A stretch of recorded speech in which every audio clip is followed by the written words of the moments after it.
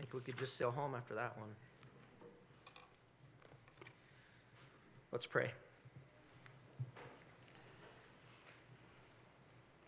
Heavenly Father, we do thank you for your word. We thank you for the life that it gives, the joy that it brings. We thank you, Lord, for your promises that are new every morning.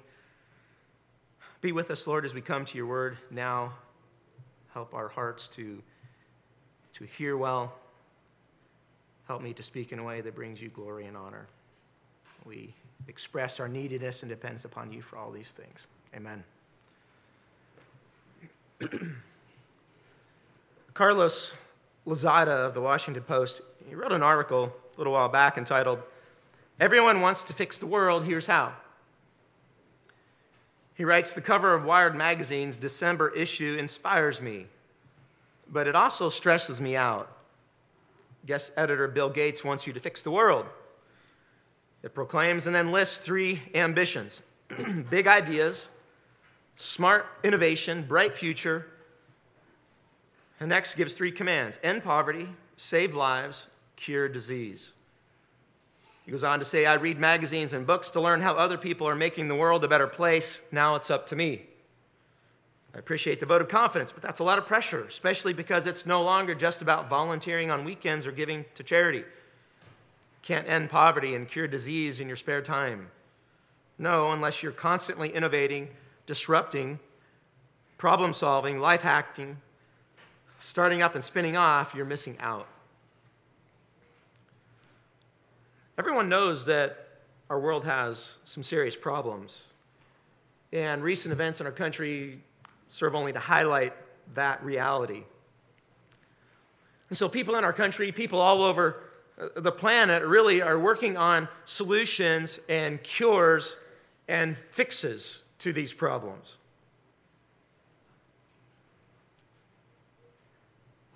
But the fix is already in. And Christians know this. That's our message.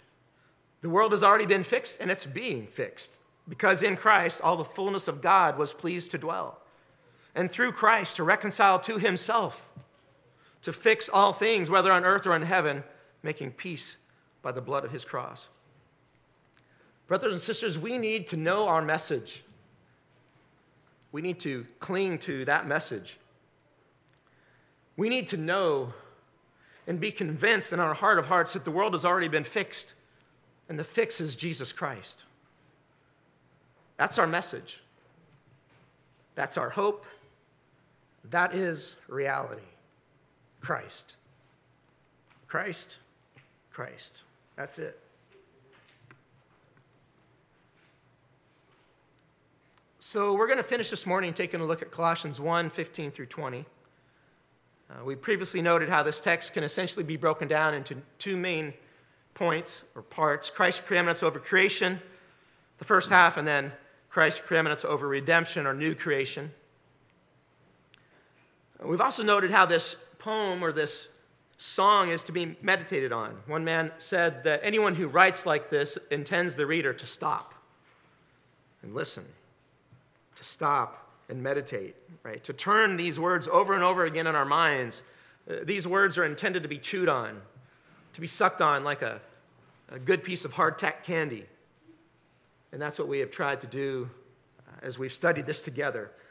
Last fall, a long time ago, many months ago, we finished studying the first section, Christ's preeminence over creation. We learned that we're to live to please Christ with our lives because he is the image of the invisible God, the firstborn of all creation, the creator of all things, the telos of all things, the point, the aim, the goal of all creation. He's the one who existed before all things, and he is the one who sustains all things. Christ couldn't be any higher. He is preeminent over creation. Today we're going to move on and finish this text and look at the second half of this wonderful passage and see how we are to live to please Christ with our lives because he is preeminent in redemption. And for those who love Jesus Christ, this text is just almost more than we can handle, isn't it? The King of creation, this supreme one, the one who created all things, the one for whom all things exist, this very person just so happens to be our Savior, my Lord, your Lord. Our Redeemer is glorious. So let's turn to our text now and see how Christ is preeminent in redemption or new creation. And first look at how we're to live to please Christ with our lives because he is the head of the church. And I'm saying that we're to live to please Christ with our lives based on what Paul prays for the Colossian believers in 9 through 14, just the previous passage. He prays essentially that. He prays for what they need, not what they want, but what they need. And what they need is to live lives pleasing to Christ. And I think that this text, 15 through 20, is the why, the reason why he is that worthy. So that's where I'm getting this from. As verse 18 says of Jesus, and he is the head of the body, the church. Christ is not only preeminent over all creation, visible and invisible, but he's also preeminent over the new creation. The word church here is a word frequently used in Scripture simply to describe a gathering of people. Here the meaning is clear. The context helps us. This is the gathering of God's new covenant people, followers of Jesus Christ. And that term body here is being used differently than maybe perhaps where it's typically used in the rest of the New Testament, because it's not here talking about the local body of believers. In the local body of believers, all the members of the body, the hand, the eye, the foot, the head, are all of equal importance. And they're all necessary equally for the body to function properly. Here, though, the expression is universal. And Christ is the head of this body. That is, he is the leader of the body. He is the one who rules over the church. The Pope is not the head of the church, nor is some high and mighty angel, which perhaps was being pushed upon the Colossian believers. Only Jesus Christ. He is the head of all the redeemed. He is the king of all those who have been transferred into his kingdom. And this headship, this rule, I think teaches us at least three things about Christ that are encouraging for us to ponder. First, we learn that he is intimately associated with his people. So there exists between King Jesus and his people this intimate, this organic relationship that's described here as his body. Second, because of this, God's people are also dependent upon their head for life and power. The body, apart from the head, ceased to exist. Christ is the head, then, in the sense that he is its source of life. Jesus said this differently in John 15:5, same essence. I'm the vine, you are the branches. Whoever abides in me and I in him, he it is that bears much fruit. For apart from me, you can do nothing. Jesus is the head of the body. He is its source of life. He is where the body draws its power, its energy. Third, and I think most importantly in context, Christ's headship over the church signifies his control over his people. His people, the redeemed, submit to him and no other. He alone is head. Christ is preeminent in creation. He's also preeminent in the new creation. No realm exists where Christ does not reign as supreme, now and for all of eternity. That reality isn't going to change. All over this planet, God's true people in Christ gather in local expressions of this universal reality in house churches, underground churches, prison churches, big churches. Christ is Lord of all of them. And so all of creation, visible and invisible, is to Christ. But now we see that even the new creation, the redeemed, and all future realities contained in that phrase are to Christ or for Christ. Creation and new creation, the new heavens and new earth, redemption, all have the same goal. They all exist for the same reason, Christ. These realities exist for Christ. He is their purpose. He is their aim. He is their end. And so practically speaking, I think that this is so informative for us. Local churches are to be a local expression of this universal reality. Jesus Christ is head of the church.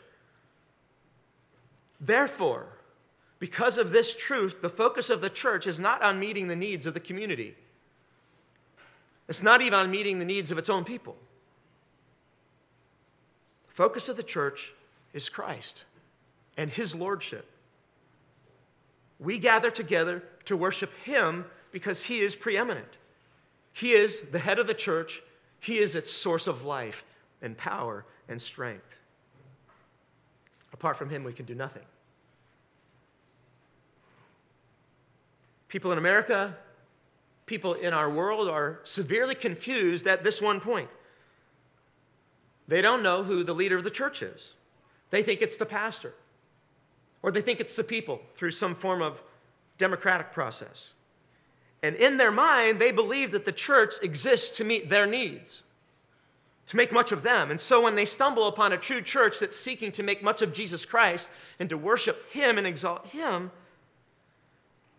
a church where Christ is the head, then they're upset because the church isn't doing what they expect, what they have come to expect from their experience in society. It's not making much of them, and so in their mind, in their thinking, it's a bad church. But the church is not a social club. It's not a self-help center. It doesn't exist as a showcase for Louisville's Got Talent. It's a place where Christ rules supreme because he is the head of the body, the church.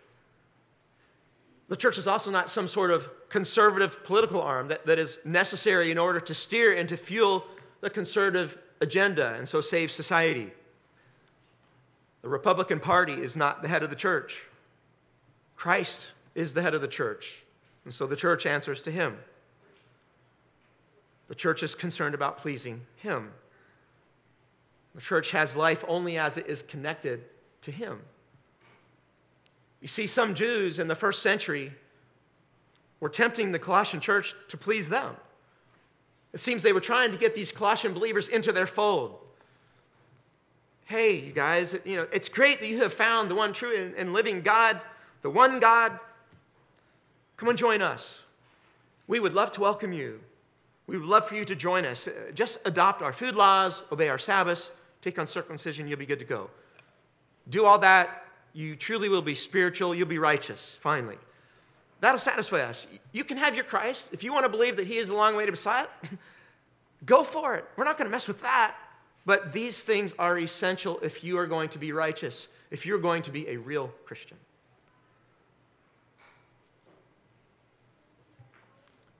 There's a lot of concern today about the survival of the church in America. Really, there's been a lot of talk about this since I started paying attention, going back to maybe even the 80s. People are concerned about the survival of the church.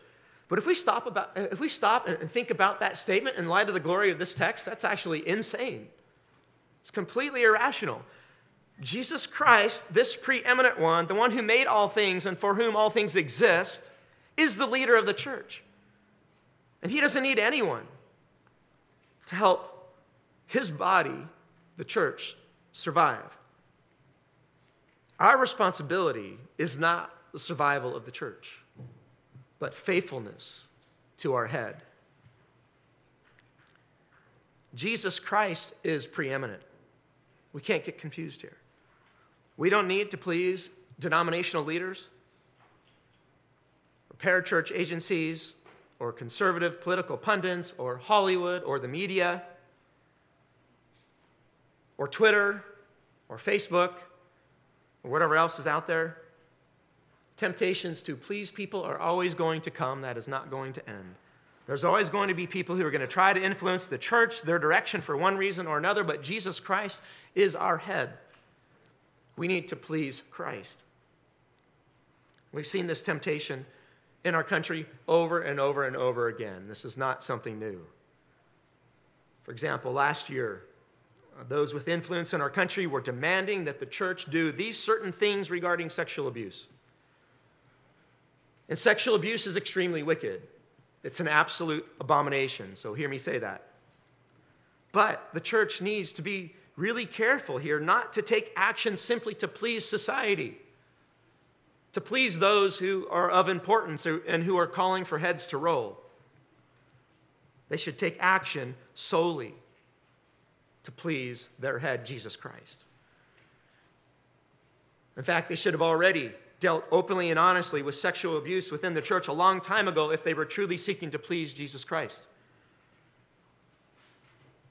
Christ is the head of the church. The church answers to him. Live to please Christ with your life because he is the head of the church. And not only this, but we should also live to please Christ with our lives because he is the beginning, the firstborn from the dead. Verse 18 continues and adds, he is the beginning, the firstborn from the dead, that in everything he might be preeminent. Jesus is the beginning.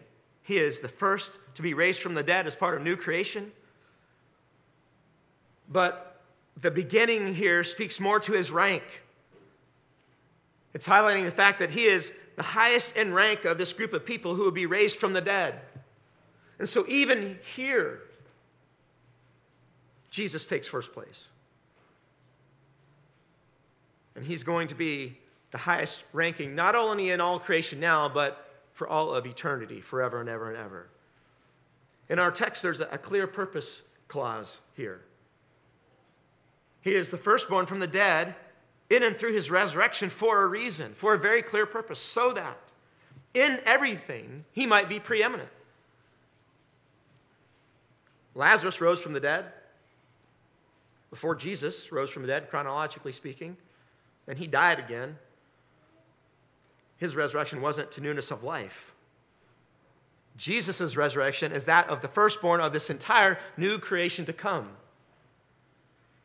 He is the firstfruits, as 1 Corinthians 15:20 proclaims. But in fact, Christ has been raised from the dead, the firstfruits of those who have fallen asleep. Jesus conquered death. And in his resurrection, we see proof that he also conquered sin. Remember Romans 6:23, that verse we memorized in Sunday school, some of us? The wages of sin is death. What that is saying is that what our sin earns is death. Sin and death, ever since Genesis 3, have always gone together.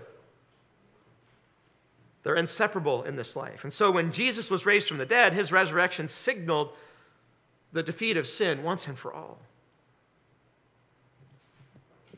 So as Paul said in Acts 26:23, the Christ must suffer, and that by being the first to rise from the dead, he would proclaim light both to our people and to the Gentiles. And this message of light we see is our wonderful hope and our wonderful future in Jesus Christ. So even when it comes to sin and death and redemption, Jesus Christ is preeminent. He rose from the dead. He defeated sin and death, and so is the firstborn of many brothers, as Romans 8:29 explains. Jesus first, then the rest. He is the beginning. He's the highest ranking then of all believers who will rise from the dead. He is the founder of this new and perfect humanity, as some have said.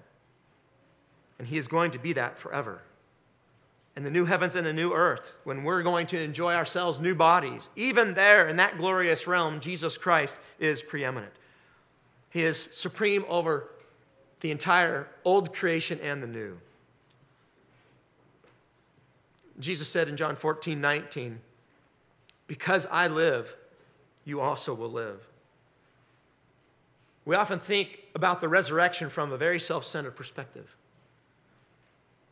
Jesus Christ rose from the dead so that I might embrace his person and work, so that I might be forgiven my sins, so that I too might rise from the dead in the resurrection of the saints. And everything I just said is true, but the emphasis is off.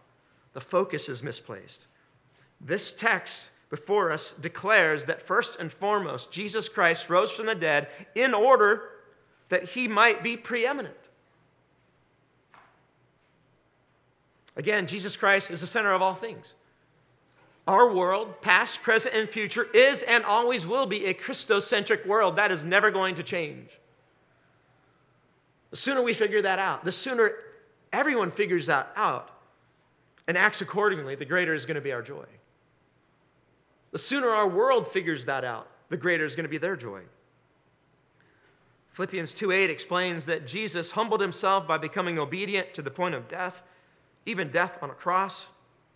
Isn't that amazing? This preeminent one humbled himself. Therefore, because he did that, God has highly exalted him and bestowed on him the name that is above every name, so that at the name of Jesus, every knee should bow in heaven and on earth and under the earth, and every tongue confess that Jesus Christ is Lord, to the glory of God the Father. And in its context, in Philippians 2, the point of mentioning all of Christ's glory there was to encourage humility for the greater purpose of unity within the church, of which Christ is the head. And so if you have a good memory, a very good memory, several months ago, maybe 6 months ago, last time we talked, if you remember, we talked at length about how this text is a pride killer and how it encourages humility.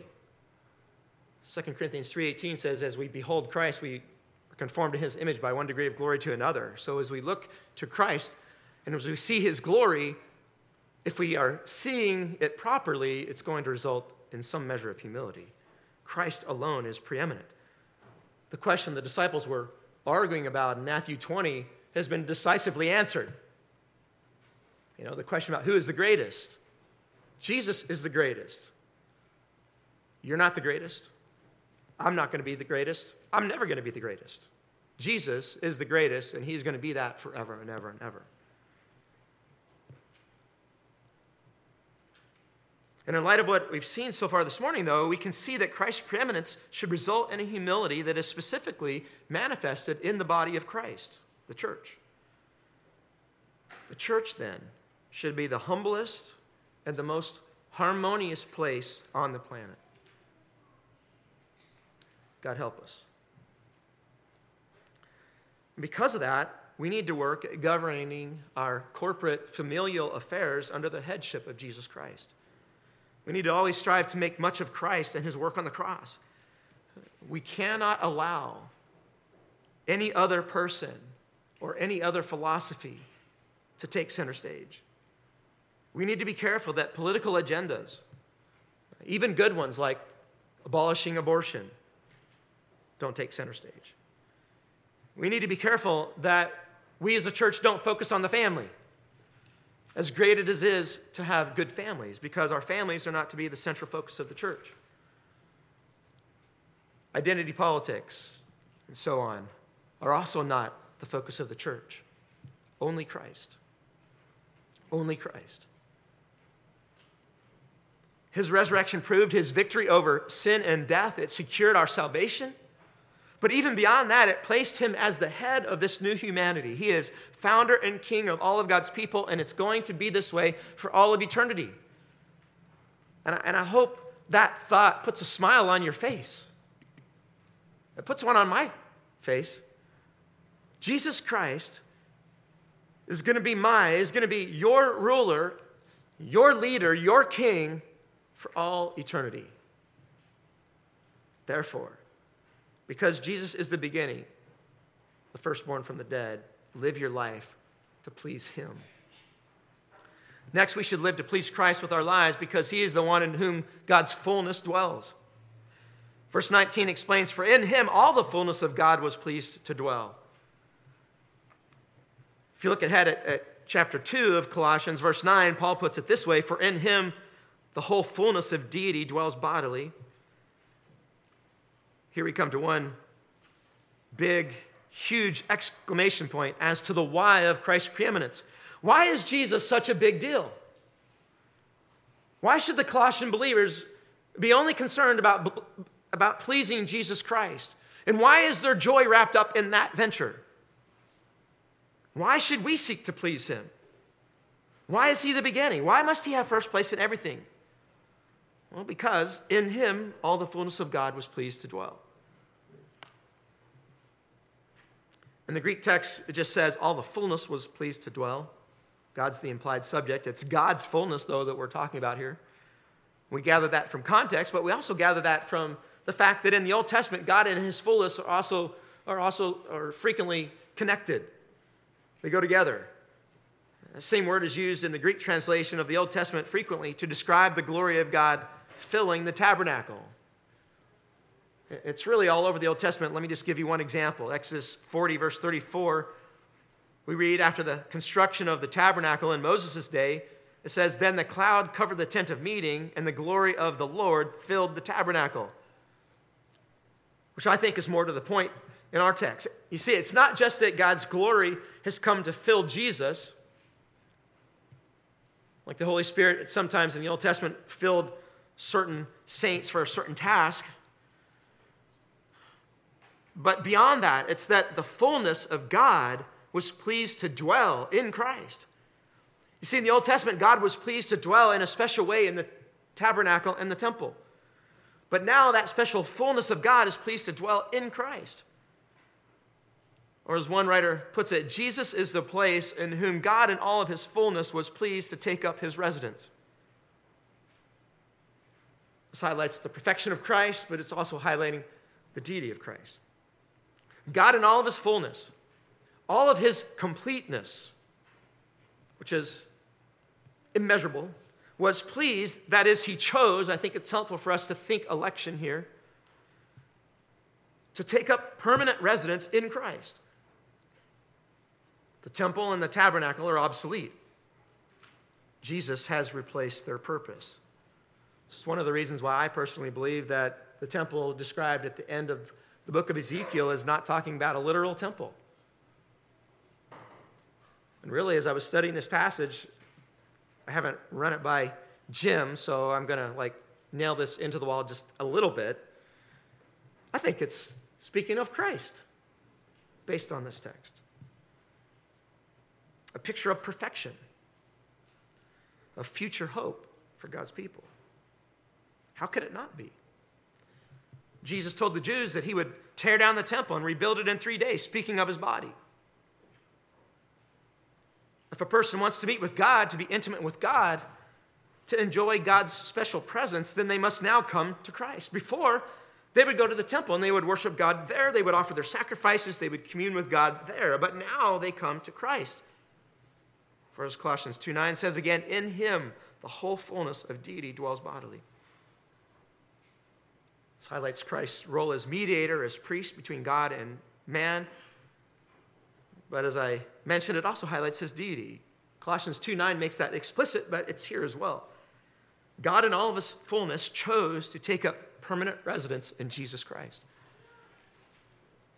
And I believe any first century Jew would understand Paul's point loud and clear and would accuse him of blasphemy if they heard that. The temple contained the Holy of Holies, but now a man contains the Holy of Holies? This can only be true. This reality can only be true if this man shares the attributes of God, if he too is holy, eternal, unchanging, and so forth.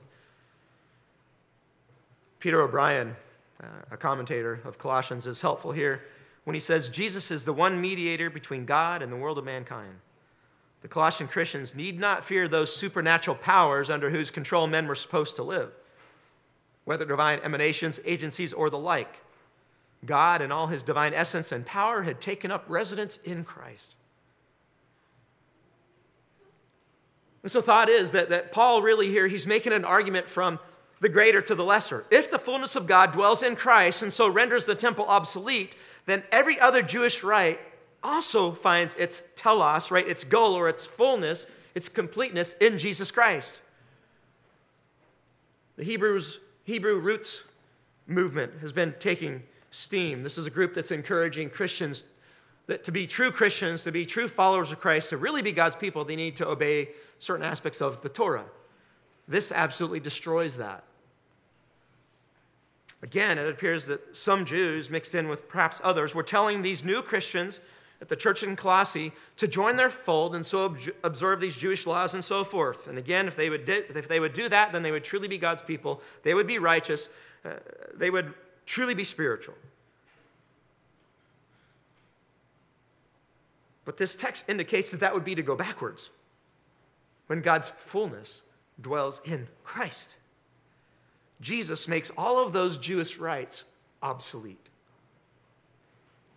Anyone who wants to worship the one true and living God needs to look no further than Jesus Christ. All the fullness of God dwells in him. Whereas F.F. Bruce puts it, all the attributes and activities of God, his spirit, word, wisdom, and glory are disclosed in Jesus. All the attributes and activities of God. If you know me well, you would know that I'm a minimalist. If I could have it my way, I would have a Ford Nugget and my backpack, maybe some rock climbing ropes and some downhill skis, and I would hit the road, and that's all I would want in life. I would be content. I like to keep life simple and uncluttered. Brothers and sisters, Christianity is a minimalistic religion. It's an uncluttered religion. Christ. Christ is all. We don't need anything else. We don't need to read the church fathers. We don't need to study the great philosophers of the day and age, or even dead ones. We don't need to have a clue about world religions. We don't need to be up on all the social issues of the day. We only need to know Jesus Christ. If you were to read through Colossians in one sitting, which I would encourage everyone here to do this afternoon, that would be my challenge to you. It's only 1,936 words in the ESV. If you put it single line on an 8.5 by 11 piece of paper, it's only one page front and back. It doesn't take very long. But if you were to do that, if you were to read the book of Colossians in one sitting, what you would notice, what you would hear would be this. And I would encourage you to read it out loud because this is what you're going to hear. Christ, Christ, Christ. Christ on chapter 1, Christ in chapter 2, Christ in chapter 3, Christ in chapter 4. Over 25 times you're going to hear in the book of Colossians, Christ, if I counted right. Not counting Jesus and all the times that he's mentioned. And so obviously our goal in life is to please him.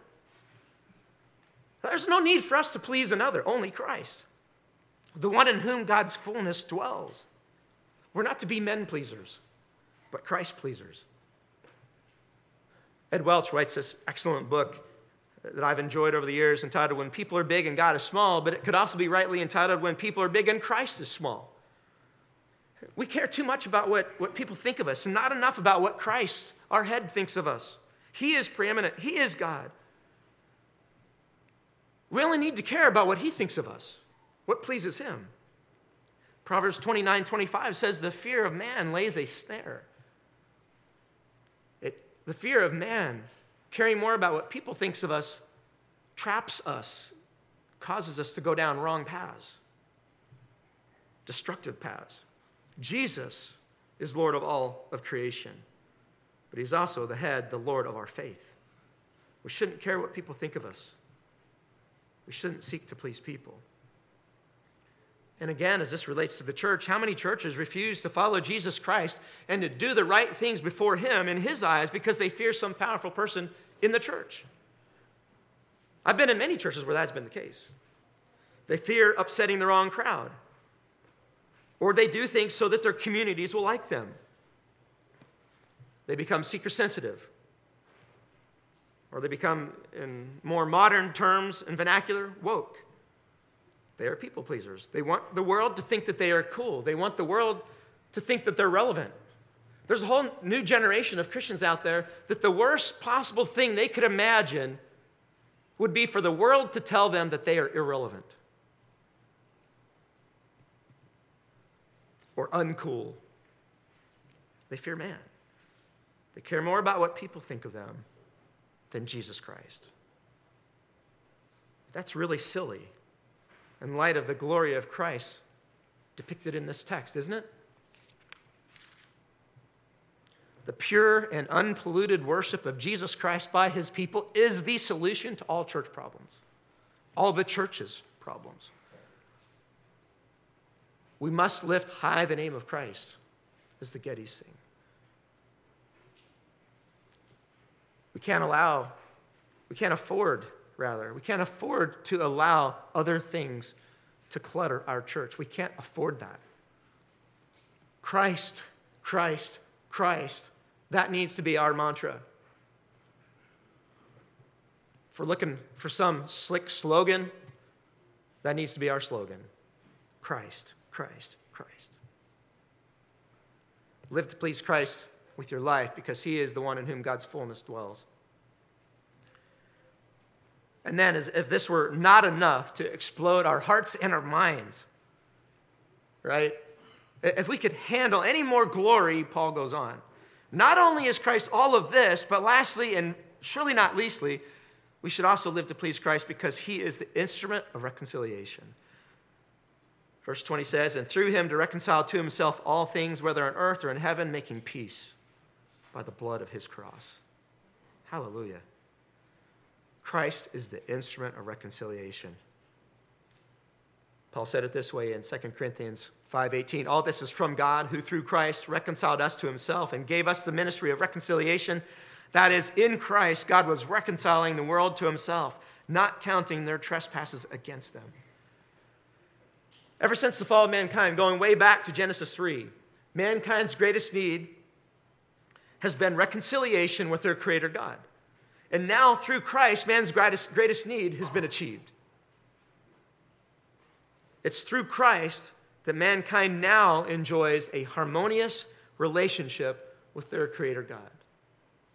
It's through Christ that the hostilities between God and mankind have ended.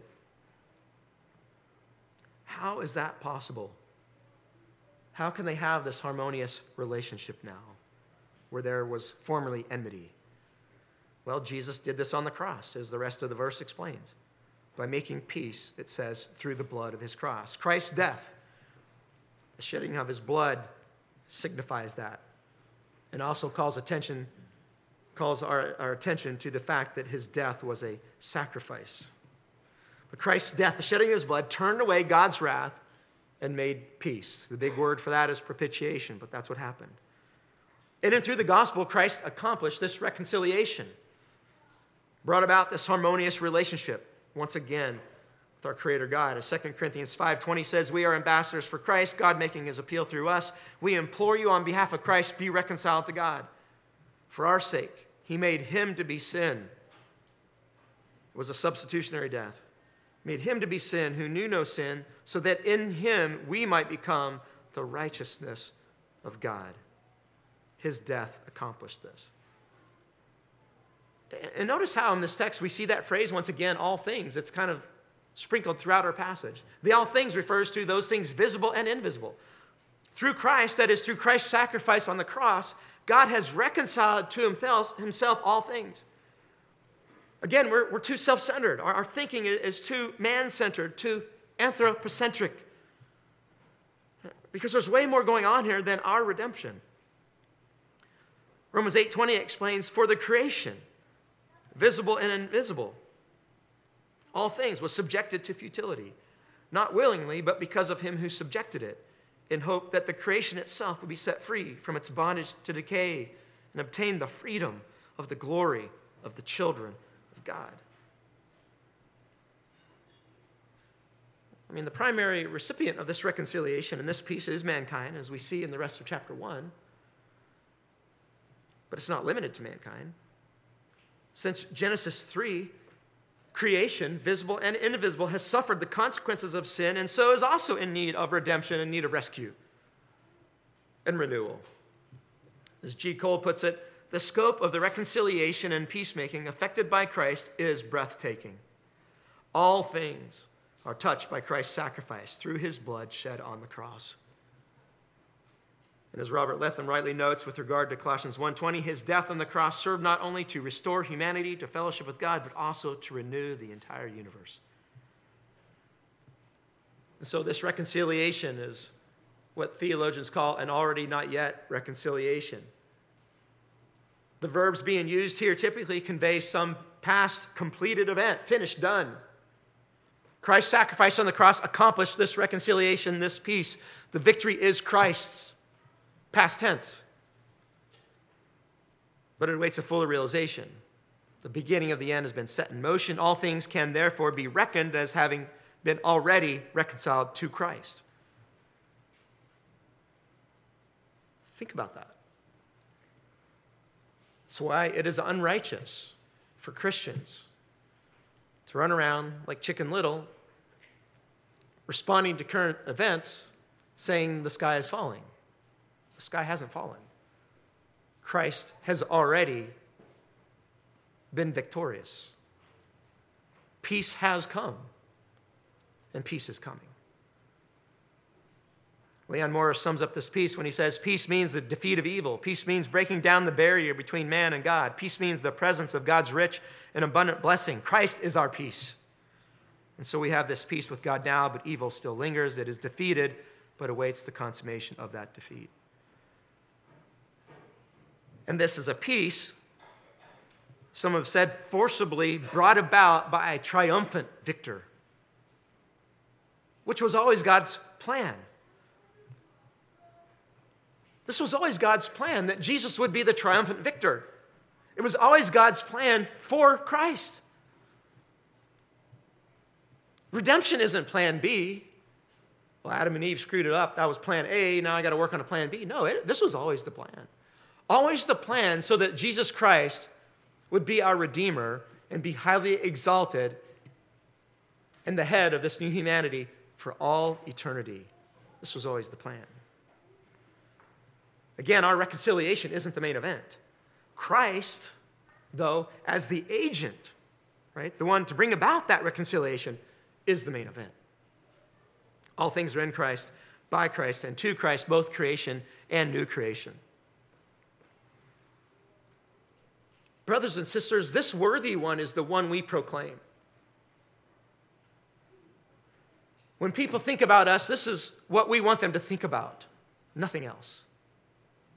Not that we're smart, not that we're hip, not that we're cool, not that we're kind, not that we're loving, but that we are Christ's, and we are those who proclaim him in word and deed.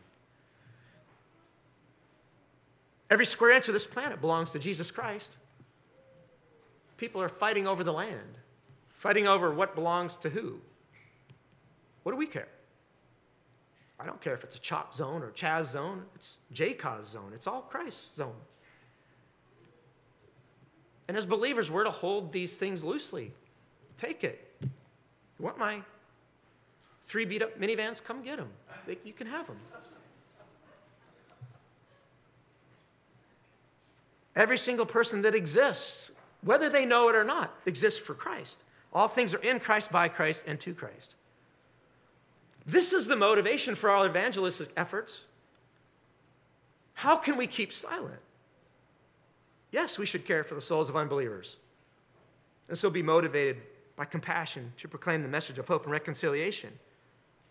But our love for people is not the main motivation behind our evangelistic efforts. Christ's preeminence is. And I think that that's important to point out, because sometimes I think Christians are waiting for their love for their neighbor to be perfect before they share Christ. Brothers and sisters, that might not happen. But we don't have to wait around for us to be convinced of Christ's perfection, his preeminence. I'm not proclaiming myself. As Colossians 1:28 proclaims, him we proclaim, warning everyone and teaching everyone, that we might present everyone complete in Christ. Every believer should have 2 goals in mind when they meet a person.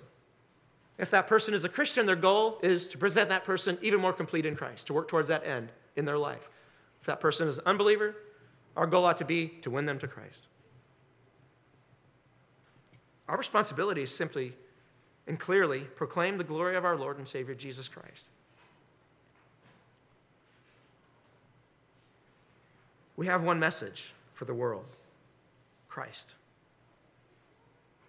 Christ. Christ. Our message isn't moralism. It's not some sort of code of conduct. Don't drink, don't dance, don't whatever, like the Jewish message here to the Colossian believers. Our message isn't 7 steps to a better you or 10 ways to be a great dad. Our message is a person. Christ, Christ, Christ. Charles Spurgeon said of John Bunyan that if you sliced him, he would bleed bibline. Our aim in life ought to be that if you slice us, we bleed Christ. He is our peace, our reconciliation. All things are made right and whole and complete in him and him alone. And so obviously then we live to please this worthy one, Jesus Christ, with our lives. He's preeminent over creation and over the new creation. No one can rightly understand the world we live in or their purpose for being in this world apart from Jesus Christ. In fact, life is meaningless, and it's angering and absolutely confusing unless Christ is properly located at the center of all things. He is the image of the invisible God. He is the firstborn of all creation. He is our head. He is the founder of the new humanity. He is our king. He is the reason for the existence of all that we know, all that we can understand and perceive and beyond. He is the one we proclaim. We have no other philosophy. We need no other philosophy. We're not looking for any other philosophy. Jesus alone is where our hope lies. He is the answer to our problems. And intimate fellowship with him through faith in the gospel is our prize, is our treasure, period.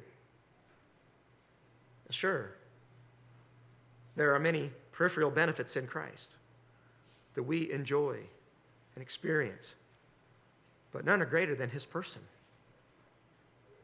Brothers and sisters, Jesus is enough. And Christians are those who want Christ for Christ. Come what may. Not wanting Christ for what Christ will bring them, and not even wanting Christ for what Christ might be able to do for society.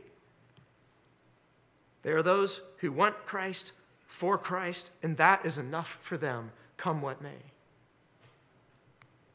So, brothers and sisters, the fix is already in. The world has already been fixed. It's not up to you and to me to fix the world. We are free then. You are free then to preach Christ, to counsel Christ, to teach Christ, to live Christ, and to enjoy Christ. John 17:3 says that is eternal life. Enjoying his person. Let's pray.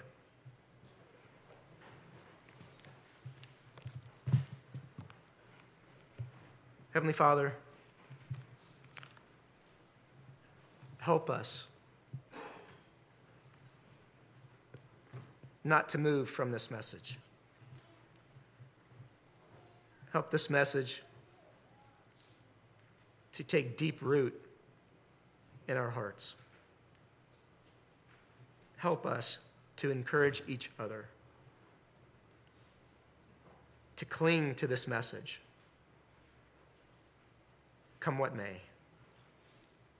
For your glory, Christ's worthy exaltation, and for our extreme joy. Amen.